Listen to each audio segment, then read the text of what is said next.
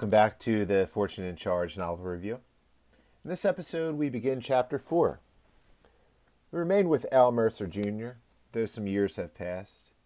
He's dropped out of college, now mowing lawns with his father's company, and delivering pizzas on the side as well. He has been in and out of rehabs and still has his addictive ways, as he remains close to Morrow and even sells drugs for him on occasion. In this chapter, I wanted to convey the dual nature of Al. He can become obsessive, evidenced with his attempts to win over Tricia, yet also lackadaisical and uncaring. He has the capacity of working very hard, yet still overindulges in alcohol and drugs. In addition, he is regretful for how his lapses have affected his younger brother, Cody. Al knows Cody looks up to him, and he's sorry he can't be a better example for him, and intentionally keeps Cody at a distance. However, when focused on the actual work of the day, Al can be transformed almost to this Zen-like state. He sees the art in mowing a lawn and takes pride in the results of his landscaping efforts until Anna Tierney sharply disrupts his euphoria and berates him for not cleaning up properly last time and the weeds she notices growing on her lawn. This is where our narrative paths first intersect. From Al's perspective, seeing how nice the Tierney house is, he is mad and confused that a person of such wealth should ever be so mean and condescending. He doesn't see any justification for how she treats working people like Al, and then we shift to Anna's perspective and are provided the reason why she acts in such a way. And it is Colin. Through the years of fighting for her son, she has adopted the constant defensiveness. She sees everyone as lazy or easily not fulfilling their job duties unless she keeps them on track.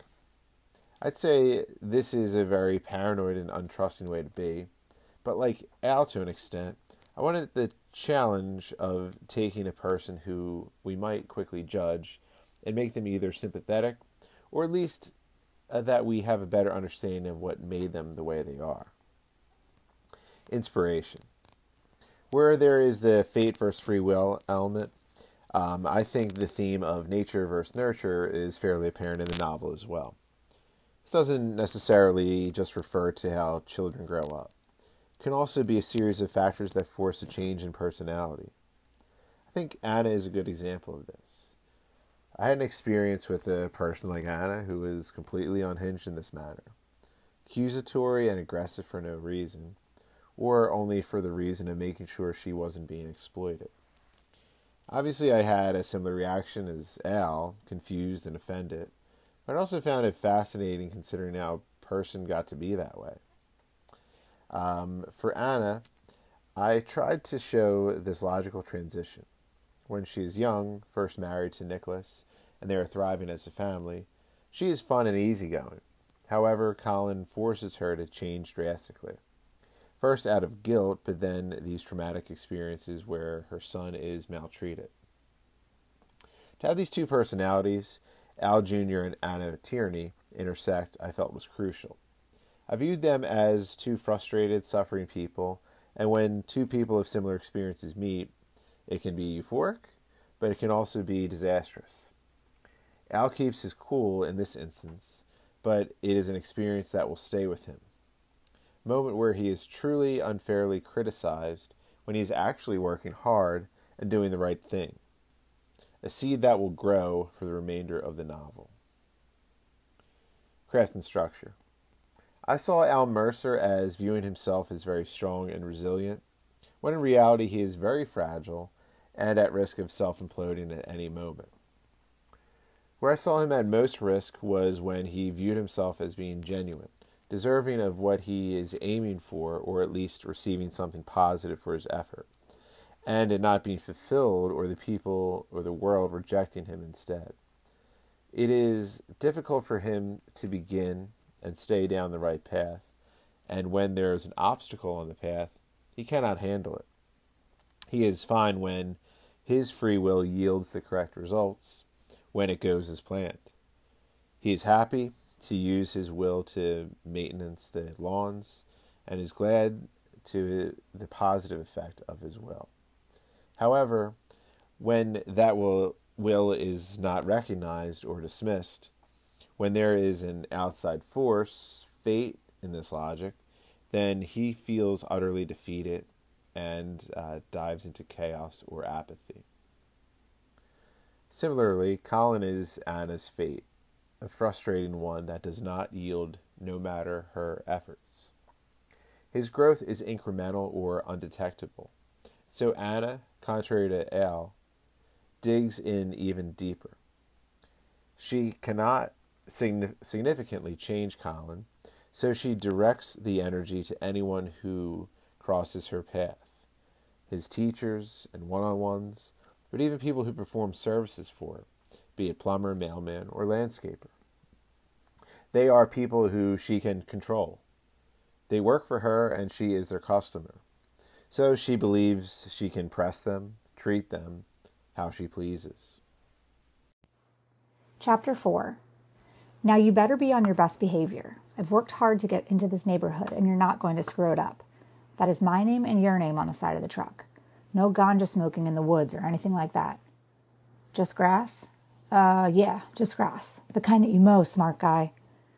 They sent him back to Friends Hospital in the summer between junior and senior year. After Friends, he straightened out for a while, maintained good grades, but Trisha. No matter how sweet he treated her or how well he behaved, she blew him off. He didn't deserve that. He started to follow her home after school until her dad threw him to the ground like a rag doll and cried, "Leave me alone." He called at night until the family got an answering machine and screened his calls and then blocked his number. And then finally changed their number when he called from payphones. She went to parties and got drunk and hooked up with other guys, but he refused to see all of that.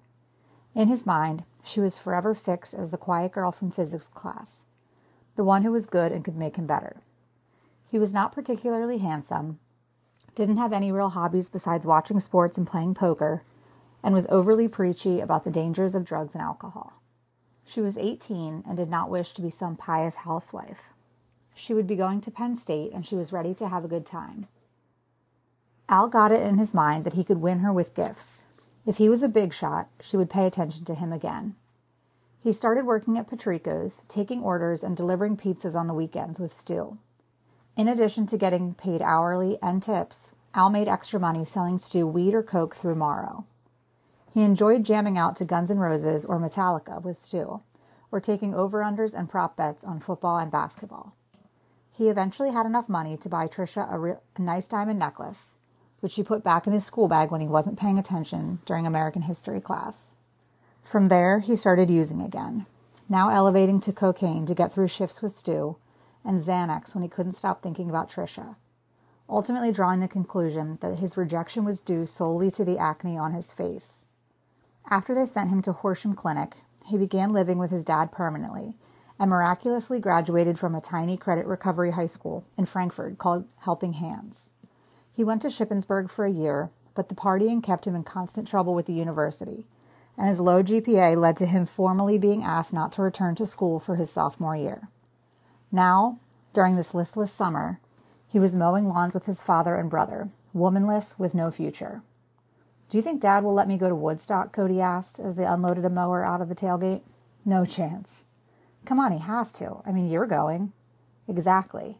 You might as well be going with Satan himself." "But I've been so good, working every day for him. I got honors last year at North, and I've been working hard at Crew. Why wouldn't they let me?" "Dad, maybe, but no chance with Mom. You're her last shot anyway." Cody passed him the weed whacker and hedge clippers from the truck. "I don't drink or smoke or anything. I just want to see the bands." "Ha! Well, that's one thing that terrifies Mom about you. My one bad influence that got through the cracks." "I only listen to it in my headphones, and I hide the cases because they have the parental advisory stickers on them. I didn't say I wanted to see Limp Bizkit or Rage Against the Machine, just Dave Matthews Band and stuff." "She won't let you, and she won't let you because she knows you wouldn't just do it anyway." Cody was only over a year younger than Al, but it could have been 12 years. Al knew their mother would not permit Cody to go to Woodstock 99, but Al did not want him to go either. Al never let him tag along, and not because he didn't like him. They were practically the same person, liking the same movies, music, and sports. But it was because Al loved his brother. He wanted Cody to stay good, to stay pure, and not to go down the paths and circles that he had traveled. That was what he was often most regretful of when he relapsed, setting the wrong example for his brother. Those drugs and alcohol, prior to any intervention, were also responsible for all of the missed memories. The Phillies games they were supposed to attend on cloudless Saturdays when Al could not rise out of a hangover stupor. Cody's crew races that Al forgot about and opted to score from Morrow by the Inferno. And day trips to Baltimore or New York that he simply could no longer afford after blowing his money on Xanax. Cody would be upset, but he could not stay upset for long. He had this immense well of forgiveness and somehow still admiration for his brother. Cody was a remarkable kid, and it saddened Al just looking at him, knowing how he caused that wide-eyed face such pain. The brothers mowed the lawns of Morrell Park diligently, serene in the monotony of the work. It was one of the few gifts of life when the task was so clear. Pushing the mower in a direct pattern, attempting to keep it as straight of a line as possible. Delicately guiding the weed whacker along the edges, holding that pulsating machine as firm as possible. Tearing up the old dead grass and replacing it with the good seeds. Spraying the weeds with herbicide and returning to the lawn the next week to see the grass greener and healthier, and the new seedlings already growing tall. They were proud to see the neighborhood as beautiful, and that it was from their hands. It was an art, but it was also hard work, especially on a sweltering day like this in July. Cody was on the corner house on Crestmont Avenue, and Al moved on to the fourth house on the block. All of the houses in Morrell Park were well maintained and reflected opulence, but this house stood out at the pinnacle of all of the others. Not an inch of moss or dirt caked on the burgundy bricks of the two-story structure. Not a speck of grime on the bay window with elegant window boxes of daisies and geraniums. A Baroque chestnut door with a lion knocker, an intricately floral beveled glass window. A driveway smoothly paved up into a two-car garage. Black composite dog-eared fence that subtly hid the groomed tomato and basil garden. Al took his time in mowing the lawn, using discretion in mowing around the granite stepping stones that led to the gazebo and surrounding rose bushes, and made sure not to kick back any grass onto the wraparound porch or statue of the Virgin Mary. It was a house of worth, and he tried to give it the reverence it deserved. As he was running the weed whacker along the driveway, the woman came out. She appeared to be in her mid-60s, wore a purple bathrobe, hair pulled back by a bandana, and no makeup on her face.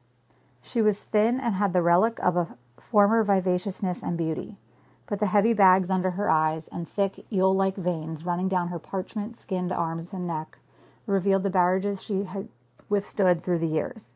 Barrages she was not prepared for, but was caught in the middle of anyway. "Would you like anything to drink?" she asked sweetly, like a grandmother. "No, I'm cool, thank you." "Are you planning on doing a better job of cleaning up the grass clippings this week?" She crossed her arms.